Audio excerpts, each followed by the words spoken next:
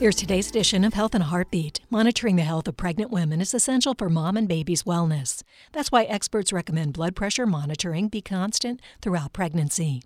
Blood pressure screening can help identify hypertensive disorders of pregnancy, like gestational hypertension, eclampsia, and preeclampsia. Any hypertensive disorders of pregnancy have the potential to be deadly, but preeclampsia is of particular concern. This serious condition develops most often in the third trimester, but can present after 20 weeks. The progressive disorder can impact every organ in the body and contribute to strokes or seizures. Data show that the groups most at risk for hypertensive disorders in pregnancy include Native American, Alaska Native, and Black women. Women ages 45 to 55 and women in low-income households are also at greater risk. These disorders can lead to underweight and premature babies. General blood pressure checks are standard during prenatal doctor visits. Yet hypertensive disorders of pregnancy, which have no cure, have continued to rise in recent years.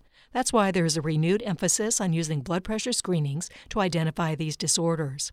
Screening, prompt diagnosis, surveillance, and timely delivery are currently seen as the best path to avoid pregnancy complications. Experts also recommend low-dose aspirin for women at high risk for preeclampsia. While planning for your child's arrival, maybe add an at-home blood pressure gauge to your baby shower wish list and use it frequently. Health in a Heartbeat is produced by University of Florida Health, committed to advancing excellence in patient care, research, and education, and by WUFT-FM. Our medical advisors include University of Florida College of Medicine faculty members who provide the latest information in health research and patient care. Visit us at heartbeatradio.org.